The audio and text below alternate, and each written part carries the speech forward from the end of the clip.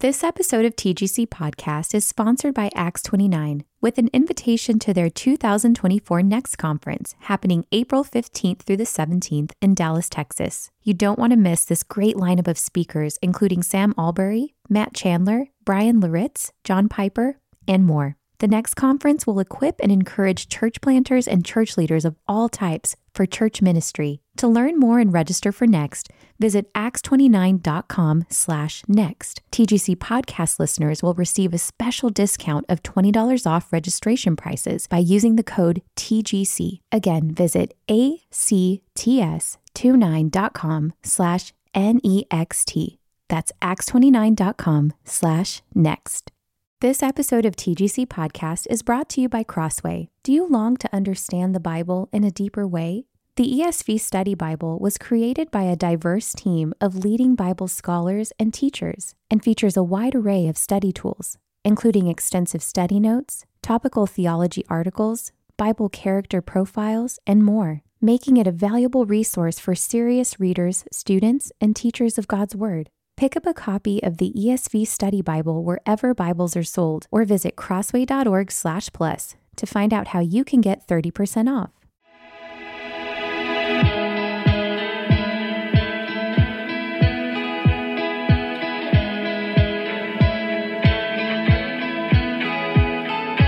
Welcome to the Gospel Coalition Podcast, equipping the next generation of believers, pastors, and church leaders to shape life and ministry around the gospel.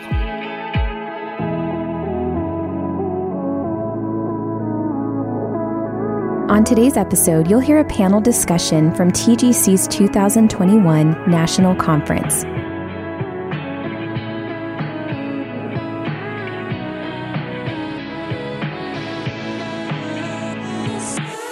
Hello, everybody.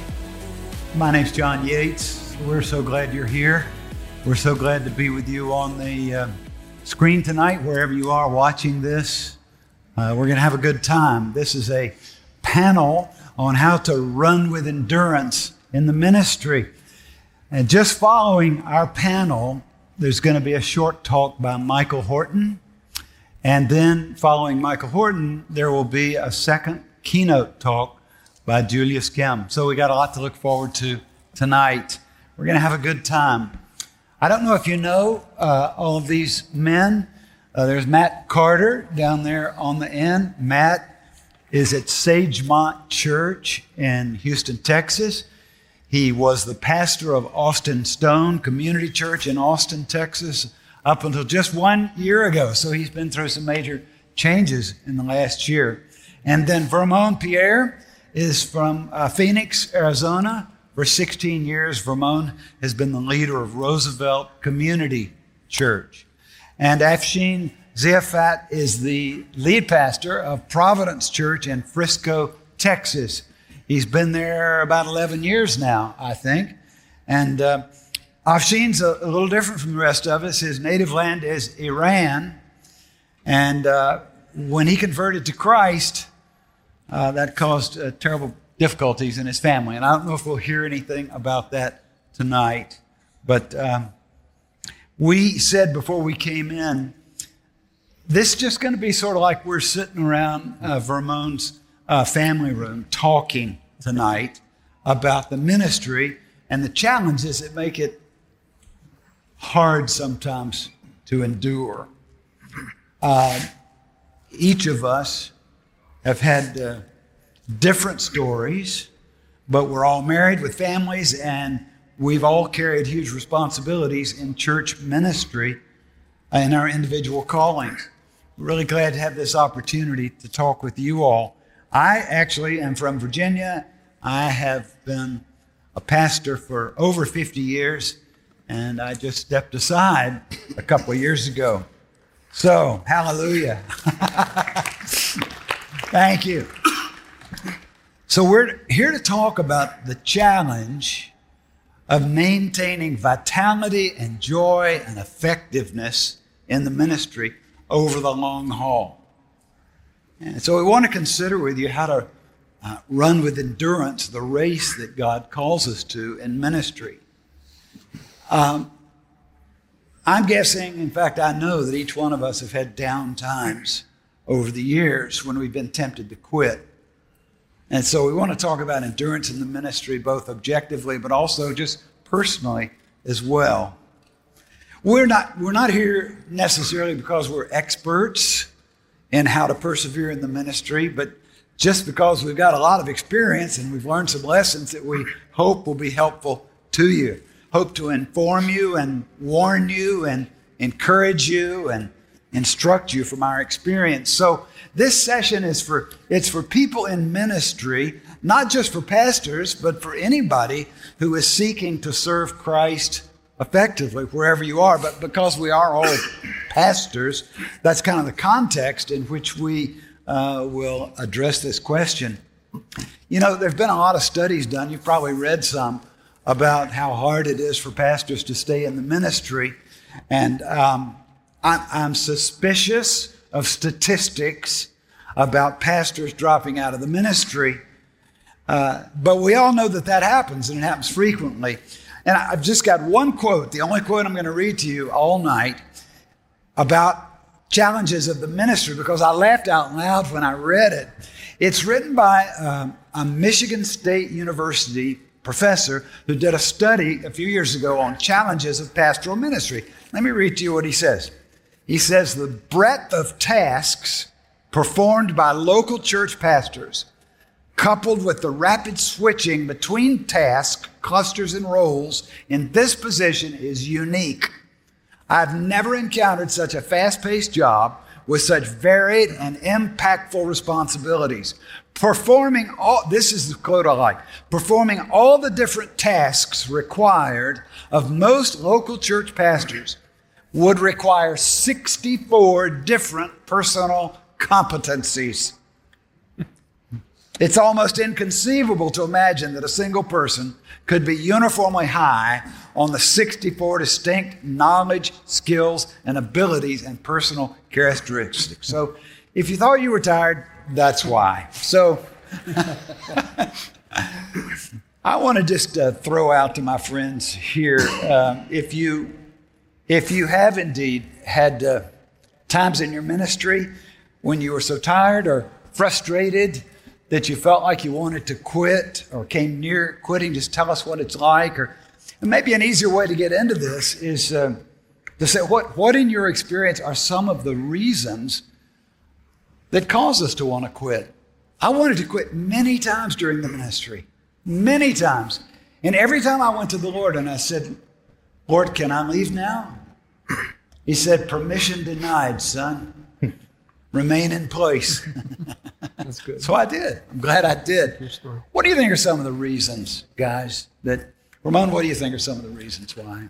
You know, I think for a lot of people, it's just that feeling of being sort of overburdened, feeling as if you sort of carry the whole weight of the church on you, and that success of the church in almost any area, the success of not just Sunday morning, but the children's ministry, the nursery, everything sort of depends on you, and you find yourself sort of just constantly running, trying to keep everything going, trying to keep everything in place. And that can be true whether the church is doing well or it's not doing so well. You just sort of have this sense of it all falls on me, and if I mess up just a little bit, it's all going to fall apart.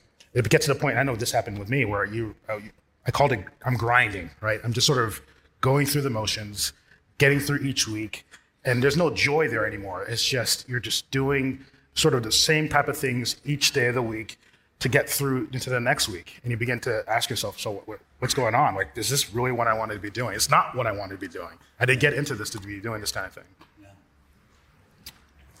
Yeah, I mean, I think there's so many things we could talk about in terms of why people in ministry struggle or want to quit. Obviously, burden, the weight, criticism that comes our way. This past year I feel like we all, I'm sure, have gone through. I feel like on every issue, be it, politics or racial unrest or, pandemic, masks. I mean, we've been critiqued like crazy. But man, I really think that there's something really fundamental on a foundational level is really settling, or maybe I should say not being settled in what your identity is in. and where your identity is rooted. I think that's the main thing that goes off. And for me, I've been pastoring for 10, 11 years, but before that I was traveling and preaching. And, coming from a Muslim background and becoming a Christian, I had this testimony that, was really powerful of what God did in my life. And so afforded me opportunities to speak at different conferences and everything. And doors were being opened. And slowly but surely, I feel like the Lord was allowing me to go into a place of just dryness. And I remember sitting in my bed one night and just wondering, where's the joy I had when I had become a Christian? Being able to, by God's strength, walk away from my father and my family because Jesus was enough for me. And not being able to sleep at night, literally at a youth camp, because I couldn't believe that God would love me. Like, that joy's gone. And I feel like the Lord was telling me, Afshin, you used to love me for who I am, but now you love me for what I give you, what opportunities. And I went to a scripture. This is in the middle of a 10-day period where I was just getting away, fasting and just seeking the Lord, going, what's wrong? And in the middle of this, God led me to a passage in Exodus where Moses leads the people out of Egypt and is heading to the promised land. Of course, they build the golden calf, and God says, look, you take your people. It's the first time he calls them your people. You take your people into the land, but I'm not going to go in your midst. And I read that, and I felt like God was saying, Afshin, you can have all this stuff, but I'm not going to be in it. And I remember just going, God, if I don't have you, don't give me another ministry opportunity. I mean, who cares? This is about you. And I want to know you. I want to worship you, follow you. And right after that, if you keep reading, Moses does essentially the same thing. If you don't go with us, don't take us into the land. In other words, don't give us the land.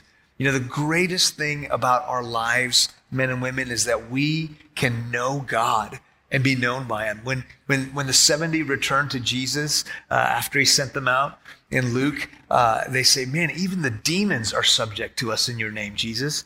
And Jesus eventually says, don't rejoice that the spirits are subject to you, but rejoice that your name is written in heaven. So where is your joy rooted in? Is it rooted in your ministry, or is it rooted in your identity and your being a child of God?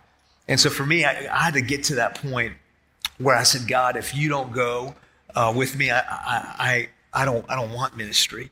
And so that was early in my ministry, but I think it was a moment that I had to go through to really put the flag in the ground that if the ministry goes away, I don't care, because what I need most is Jesus. So you mentioned Moses. I've been reading Moses lately. My wife and I have both been reading, and there's so much about Moses that you identify with in the ministry, because all of his problems had to do with the people. I mean, he if it hadn't been for the people, it would have been great. And it's the people in the church who make the ministry so hard. And every minister worth his salt has said to his secretary or somebody, God, if it just wasn't for the people around here, I think I would really love this work. But people let you down. Yeah. And people jump on you and criticize you, especially this last year. And there's a lot of nagging. And the other thing about our people is we have the responsibility to walk with people through the most difficult moments of life. It's a great privilege, but it's a huge weight and responsibility on us to have to deal with the tragedies that we face. We don't always have the answers. And you come to the end of your own resources very quickly in the ministry. I don't know, Matt, you have some thoughts? Yeah, for me, it's been physical, emotional, spiritual fatigue, and criticism have been the two things that have been the most significant for me. Tell a quick story. I was, I think it was one of these conferences, and was walking outside, and I saw Matt Chandler, and Matt and I know each other from Texas, and we just talk like you do in conferences. And he was telling me this story. He said, Matt, I am worn out. And the example that he gave, this was years ago. He said, I'm preaching 4 services a Sunday. And he said, the other day, I got done with the 4th service. I went and I got in my car, put my hands on the steering wheel, and I just started weeping. And what went through my mind is, man, what a wimp, what kind of person cries just because you're preaching a lot, you know? Well, my church in Austin started growing, and we were up to 4 services at one point. And I think I preached 13 or 14 Sundays in a row doing 4 services. And I distinctly remember getting done with the 4th service and getting in my car, and just for no reason, I just started losing it. And I think you're right. Whatever those 63 things that we must be competent on, they wear us completely out. And then criticism, and as you know, we talked about it, I just moved churches. I was the founding pastor of the Austin Stone, was there for 18 years.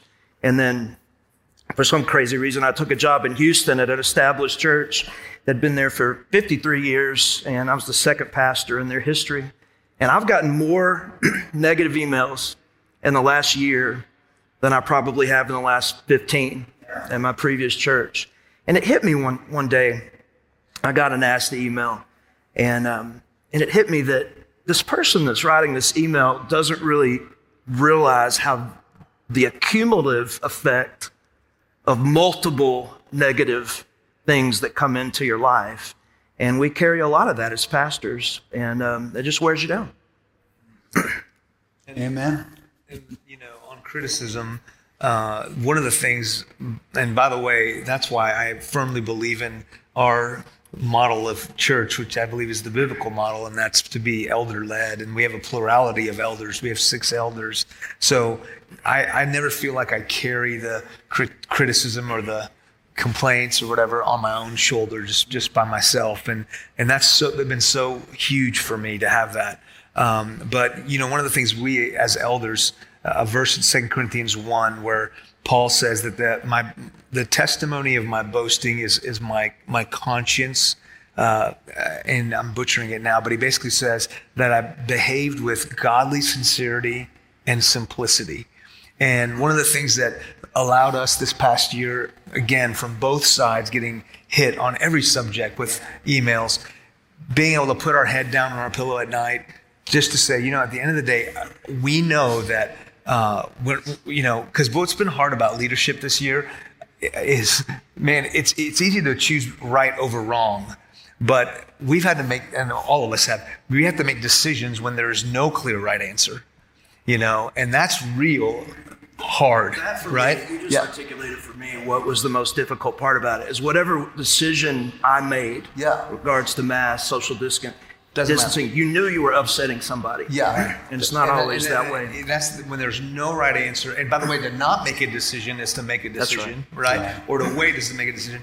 So, but, you know, I knew that I could put my head down on my pillow at night in peace, because before God, we sought the Lord, we sought the counsel of the Word, we sought counsel of other brothers that we trust, and we made a collective decision that we thought was the best decision.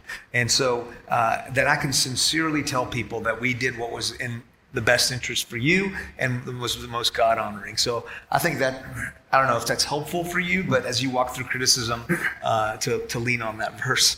Yeah. Ramon, do you ever think seriously about walking away from the ministry? Yeah, you know, we started Roosevelt Church in 2005, and for the first 11 years of the church, I mean, things are great. Like, we had no real, I mean, the usual like church growing problems, but I remember a couple years in, and, you know, I regret thinking this. I thought, man, like, you know, I've heard every church goes through hard seasons. Maybe we're just one of those churches that won't have that happen.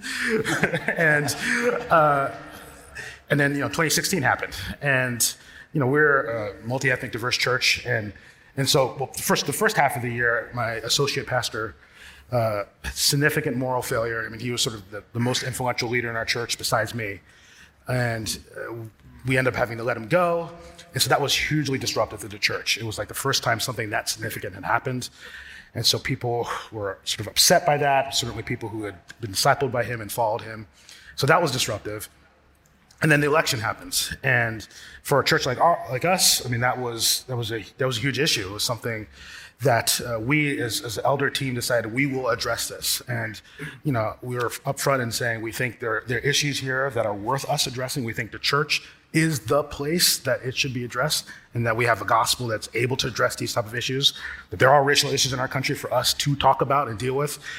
And so, I sort of made this assumption that, I've been pastoring the church, for all these years. There's people in the church who remember back when we were setting up chairs and all that kind of stuff. Like they'd give me the benefit of the doubt. They'd walk with me and follow my lead as we sort of said, hey, we're going to press into these things. And to see that not happen, and to see, and it wasn't the majority of the church. I think that's the thing about the criticism was, it's not, a lot of times I'm like, it's not, I can almost think through a number of the people who were having the biggest issues. I think the thing that hurts is that it's sort of this group of people who are vocal and include some people that you thought you were close with. Some people, the brother I walked with, right? And to see them sort of turn and to sort of go right into mistrust and doubt, to see people accuse you of things that were just wrong, just like flat out lies, slander, really. And to see them sort of double down on those things, to see, even after he had a conversation with people about, hey, here's what we're doing, and you think like, yeah, that they got it, but then to realize, no, like they didn't agree, and they're gonna be even more disruptive within the life of the church and tell other people. So all that was happening. We were doing a number of different things in the end of 2016, sort of different roundtables and other things, and as a way of sort of helping us think through these issues. But some people said, we don't want to be in a church that talks about these things, which again was hurtful. And as that happened, and especially as I was getting, as people began to leave, about maybe a third of the church left in 2016, and basically over, really particularly, somewhat related to the issue with the associate pastor, but then even more so with us dealing with issues of race.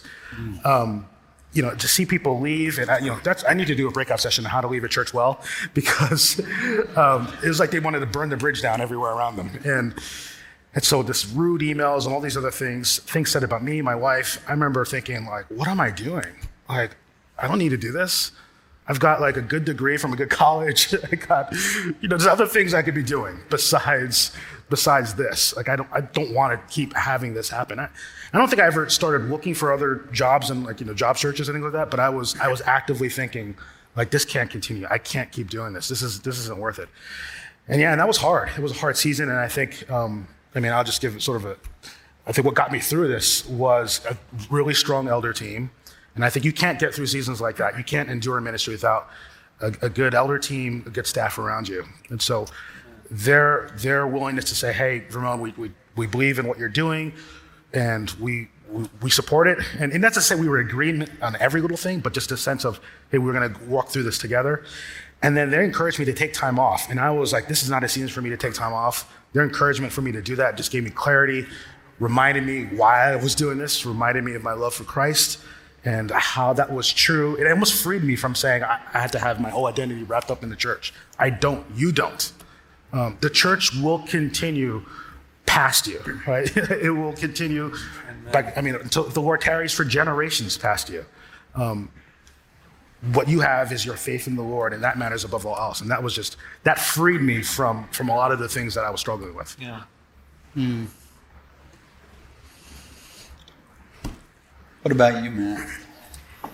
Yeah, I came real close to quitting the ministry 3 years ago. And, you asked me to share the short version of the story. I will. I was at a significant season of fatigue. I would say burnout. I never really understood what that meant. I think I was definitely leading out of my, not really out of an overflow of my walk with Jesus at that time. And it was really for the first time in my life, there's a big backstory, but I was seriously contemplating leaving the ministry. I was so tired, so frustrated.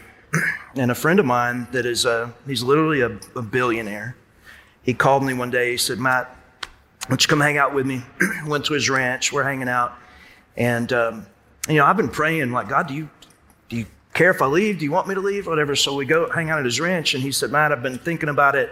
And I would like for you to come to work for me at my company and be kind of the head chaplain over the entire corporation, which is massive. He said, I'd like to pay you $1.2 million a year. And I was like, I hear you, Lord. Yeah, like, thank you, God, clearly speaking to me today. I had, a couple of days before, I'd had a little spot off my ear removed, a little mole. True story. We're in the middle of the conversation, phone rings. It's the dermatologist. It was melanoma. So I had to look at him. I said, man, I've got to go. I left and went and dealt with that. It was real early stage. We caught it early. Short time after that, it's another really long story, but got a call from the FBI and they came and picked me up. I'm like, what's going on? And there was this credible threat on my life that the FBI had found and stopped before they carried it out. It was significant. It was real. The guy came really close to pulling it off. It involved my family. And that shook me up. And so at that point, I'm confirmed. I'm like, I'm done. I really think I'm going to leave. So I call the guy again, and I'm asking more questions about the job. And I was literally on the phone with him again.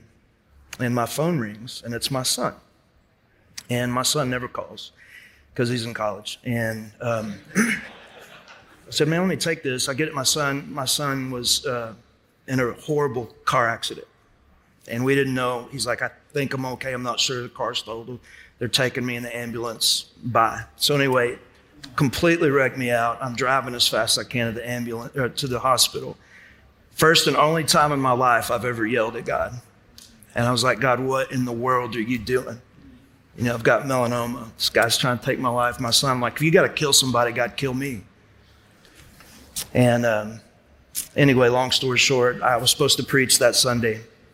I called one of the other pastors and said, I can't do it. I just don't have it in me. Had no idea what he was going to preach on. Made myself go to church that Sunday. And I walk in there and sit on the front row. He's preaching on Jonah. And he gets to that text, which talks about the Lord hurled storms at Jonah to get him to go and fulfill the calling on his life. And he's preaching. A guy named Ross Lister. And then Ross, just in the middle of it, sort of stops. And he says, you know, I don't think I've ever done this before, but I feel extremely compelled right now by the Holy Spirit to say this. And then he turns to the congregation and said, if there's anyone here that is running from the call of God on their lives and the Lord is hurling storms at you, would you stand up? And I stood up on the front row of my church, bawling like a baby. And I made the decision right then and there that I'm not going to leave this calling unless God calls me out of it. But I'm not going to do it for another reason. And ever since then, if anybody ever suggests anything, I'm like, I'm not leaving the ministry, man. I'm out. I'm good. Well, that's a really dramatic story. I appreciate your sharing that with us. You know, does it surprise you that some of the really outstanding pastors in the country have faced this temptation to leave the ministry? It doesn't surprise me. I think that there are things to be aware of in your own spirit that can alert you that you're getting worn down, you're getting worn out. Irritableness, a lack of love for people. When you find you just can't handle one more person. Or I think a couple of you mentioned loss of joy in the ministry. Maybe you get angry frequently or depressed. Or I think sometimes we go through periods when we lose our vision. We don't have any vision. We don't really know where we're going or what we're doing. That's very discouraging. It's easy to get so exhausted that you get down on yourself. I should be able to do better. What's wrong with me? When there are more bad days than good days. These are all signs to be aware of. You know, we're focused on the book of Hebrews in this conference, and there's a great verse that I'd like us to take a few minutes to just consider together from Hebrews 12, verses 1 to 3. And I'm sure we're going to hear a great message on this before the week's over. But listen to this. We'll talk about it a bit. Since we are surrounded by such a great cloud of witnesses, let us throw off everything that hinders and the sin that so easily entangles, and let us run with perseverance the race marked out for us, fixing our eyes on Jesus, the pioneer and perfecter of our faith. For the joy set before him, he endured the cross, scorning its shame, and sat down at the right hand of the throne of God. Consider him who endured such opposition from sinners, so that you will not grow weary and lose heart. So that you will not grow weary and lose heart. There are 3 or 4 points here in this passage that I'd just like to think about a minute. First of all, he says, being surrounded by a great cloud of witnesses. I don't think this is just referring to all the saints who've gone before us and who've died, although that's very important. But it's also important to have heroes, to have mentors, to have cheerleaders and encouragers who've modeled healthy ministry and who are in your life, who are encouraging you. I don't know if any of you all want to speak to that. Yeah, I mean, I think, the church that I pastor was planted out of the Village Church, actually, in 2005. And there was a pastor, the founding pastor was there 5 years, and had a lot of struggles in his life, and was actually asked to step down. And he actually ended up overdosing and passing away. It was a very tragic thing. And great preacher, loved Jesus and loved his family, wonderful family. And so then obviously the Lord called me there. And once I got there, I started hearing stories about him. And it did I kept hearing how removed I felt like he was from a lot of the people in the church that didn't really actually know him well. And so back to being surrounded by a great cloud of witnesses, obviously that's referring to the Hebrews 11, the Hall of Faith, these examples that we have. But I think a pastor does need to be surrounded by people who know him, who love him, who can speak truth and honesty, to him. And, I've heard pastors sometimes say, man, I just can't have a friend in my church. And I'm just like, what? I think that's one of the most dangerous things, folks. If you feel like you can't have friends inside your church, that's very dangerous. And so for me, the elders, my wife and I, so we were supposed to have a sabbatical that last year, 3-month sabbatical, COVID blew it up. And so after 10 years, I was going to take a sabbatical. And so we didn't get our rest. And man, it's been a very difficult year with everything going on. And man, my marriage, we're doing great, but we got 3 kids, and and there was a moment where I just really felt like, man, the enemy's on the attack. And so literally being able to raise my hand and text the elders and say, I need you guys to pray for me. I need to focus on my marriage. So I just told our executive pastor to take care of staff meeting and for me to go and meet with Tim Harkins, a guy on our staff who's a care guy, and really but to be able to do that freely. And I just think we have blind spots.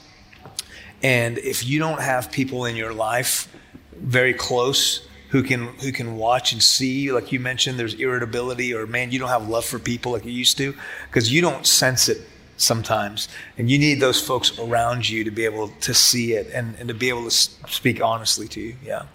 I also think it's helpful to have relationships outside the church, and so having friendships within the church, but then taking advantage of conferences like this to meet other pastors. This is a unique opportunity to meet other pastors in your area that you can connect with. And so, I've had great opportunities to chat with pastors through Gospel Coalition. There's another network that we're part of called the Surge Network that's local to Phoenix, or local to Arizona, I should say. And just the ability to, especially this past year, to say, hey, how are you handling this issue? And people are saying this in my church. And to be like, oh, well, that's the same thing's happening to me. How are you dealing with that? How are you feeling about that? In some ways, it's a good place to be able to just unburden yourself. Sometimes it's just ability to share and someone to be able to say, oh yeah, me too, is hugely helpful. And to have, especially in older pastors that you're networked with, who can say, hey, I went through it, right, in the 60s or the 70s or whatever it is, and here's how I get through it. Here's how you can also get through it, is hugely helpful and encouraging. I think there's 2 things that I try to remind myself to make sure that I have with people in my life, specifically some men, is I think we need, for those folks around us, I think you need to give them permission to speak into your life. And I think at the same time, they've got to have proximity to your life. And so those two things are key, permission and proximity. Because a lot of times you're close to men around you, you're close to your staff, you're close to your elders. But pastors don't give them permission to speak into their life when they see weaknesses, to check on them spiritually, emotionally, physically. And so they're close to them, they have proximity, but they've never given them permission to speak into their character. And then there's some situations where guys have given other pastors permission to speak into their life, but they don't have the proximity. I'll give you an example. I'm very good friends with Darren Patrick, who lost his life and lost his ministry a few years before that. I loved him. We were like brothers. And Darren had given me permission to speak into his life on any issue, to challenge him on anything. But we were 20 hours away from each other. Yeah. We didn't have that proximity. Yeah. And yet the men in his life, that he had proximity with, he'd never given that permission. So I think permission and proximity are key. Yeah, because you got David, think of David, who literally sees a woman bathing and asks who she is. And they say, well, that's Uriah's wife. And then he calls for her. You know what I mean? And no one goes, did you hear me? It's not your wife, it's someone else's wife. And no one had the permission to say, no, you're not going there. Even though they were right around him, right? And so that's a good word, that you have to have both of those. One of my favorite verses is in 1 John, where it says, if we walk in the light as he is in the light, we have fellowship with one another. But what kind of fellowship? The very next verse says, if we say we do not sin, we lie and the truth is not in us. So it's not a fellowship where you are around people, but no one really knows what's going on. But it's a fellowship where you're confessing sin. And man, that's, again, we all know that's the hard part of being a pastor, is we feel like, wrongly, that we have to somehow hide our sin from our people. And I think if you get in that position, that's exactly where the enemy wants you to be, to take you out. And you have to be able to have a group of men in your life who you can say, hey, you need to know I've messed up. I'm walking down the wrong road. If you say you do not sin, you lie, and the truth is not in us. Yeah. That passage goes on to talk about in verse 1, running the race marked out for you. Run the race marked out for us. Guys, how important is it to know, to be deeply assured in your heart that you have been called by God to this particular ministry? I think it's, sorry if I'm jumping right back in, but I think it's huge. So for me, when my father disowned me when I became a Christian, because my dad's a Muslim, and my relationship with him was restored, but only on a provisional basis, as long as I would go and be a doctor and make him proud of me. And that was the plan. I was going to go to med school, and God called me into ministry, and I was running from it until actually a guy came and preached very similarly on Jonah and pointed me out and said, it's like Afshin over there. He's going to stop running from God to go into ministry. And I was like, okay, I got it. So I told my dad, and he called it, I said, you know how much I want you to be proud of me, Dad, but I'm going to ministry. He said, not only will I never be proud of you, but I'll always be ashamed of you as long as I live. And it's the hardest thing, words to hear from your father. But I was headed up to the Dallas-Fort Worth area to go to seminary, and I have never felt the peace of God all over me like on that trip up I-45. And people say, man, I don't have a peace yet, so I'm not going to make the decision. For me, it's actually been, the decision's always been really gut-wrenching, but it's after I make the decision that the peace floods in. And for me, when criticism or when, man, what am I doing? Why am I walking away? My whole family thinks I'm ridiculous. There's been several times I'm like, am I doing the right thing, God? Because for 30-something years, my dad just passed away this past summer. I had an estranged relationship with my dad. And how many times did the enemy go, you're an idiot. What are you doing? Go back to your dad. But what just kept me going was to remember that drive up I-45 and remember that God's peace was all over me, affirming that call. Yeah, I think it's important.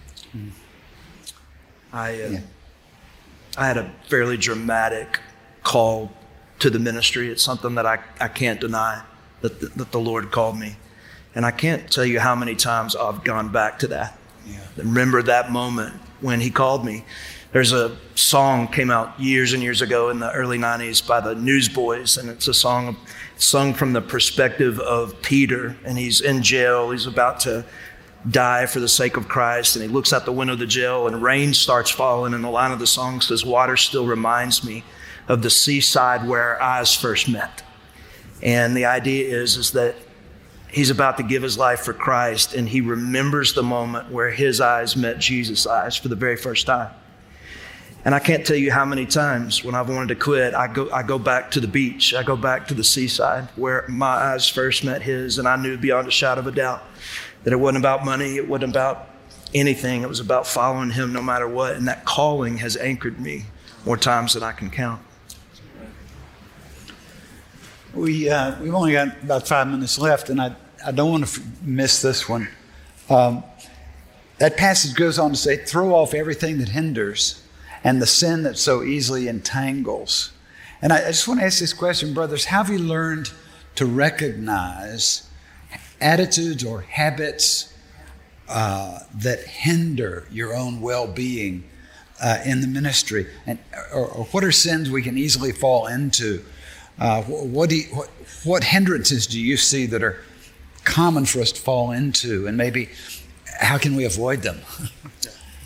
Well, for me, it's the degree in which I think I take on the attributes of God in my ministry, and thinking that I need to sort of do things that only the Lord can do.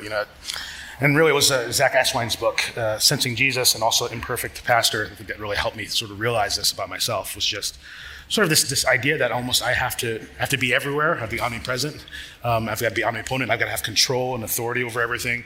I've got to be omniscient. Certainly this last year, I got to know something about everything, right? And I began to realize I'm occupying a place that's not working. I mean, only God is really good at being God, right? I'm not good at doing it. And I don't have to know everything, right? I don't have to be everywhere. I can admit when I'm wrong.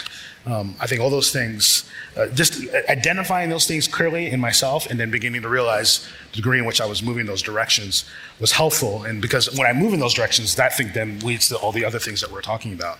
That's when I feel tired, exhausted. I'm doing the things that I humanly can't do because I'm human. And I want God to be God, and I just want to be pointing people to him and hopefully fulfilling the role that God has called me to.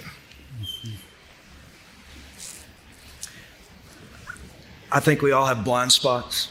And for me, it goes back to that permission, is being able to speak and to give permission to the men in my life to say, hey, I have blind spots, you have blind spots. I want you to let me know if you see issues in my character and see issues in my leadership that I may not be aware of. And I've done that, and it's not been easy because my elders have taken me up on it over the years. And have set me down and said, man, when you do this is how people receive it. Man, you're doing this. Do you realize you're doing that? And those are difficult conversations to have. But I believe I'm a better leader and a better follower of Christ today because I gave those guys the permission to speak into that. A lot of guys don't.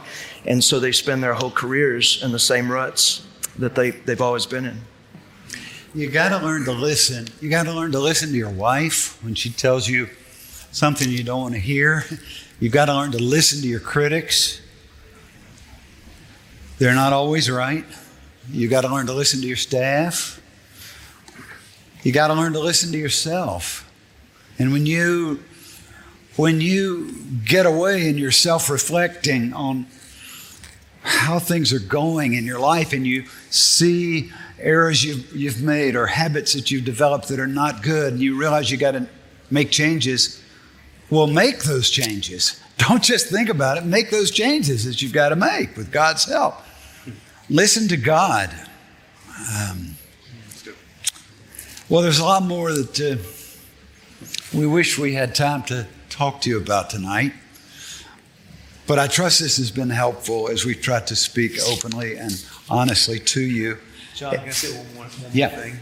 So I think, looking back to that calling again and remembering, but then looking forward to not only the ultimate, which is being face-to-face with Jesus and hearing, well done, good and faithful servant. Like that's what motivates me to keep going every day, to endure. But also before eternity, being on my deathbed and hopefully seeing my children following Jesus and my wife loving Jesus, and at that moment, you're just not going to care about anything else. I think all the criticism, and so for me, a guy named Neil Jeffrey, who I really look up to, was huge in my life. And he said every time he pulls into his driveway when he leaves work, he stops and he says a prayer. And he says, God, and he just captures this. I'm about to walk in to the greatest ministry of my life. And he has to pray and set his mind to that before he walks in.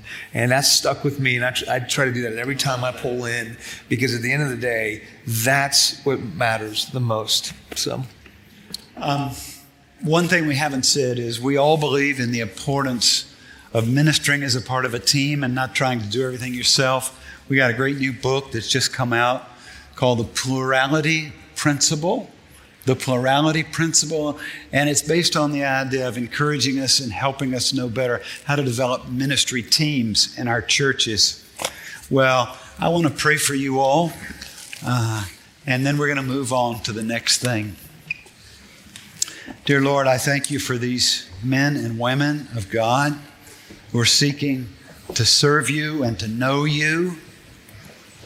I thank you that you call us into the work of making disciples and leading and guiding your people. I pray for refreshment upon these men and women, encouragement, and a great clear sense of calling that never deserts them. We ask this in the name of Jesus. Amen. Thanks for listening to today's episode of the Gospel Coalition podcast. Check out more gospel-centered resources at thegospelcoalition.org.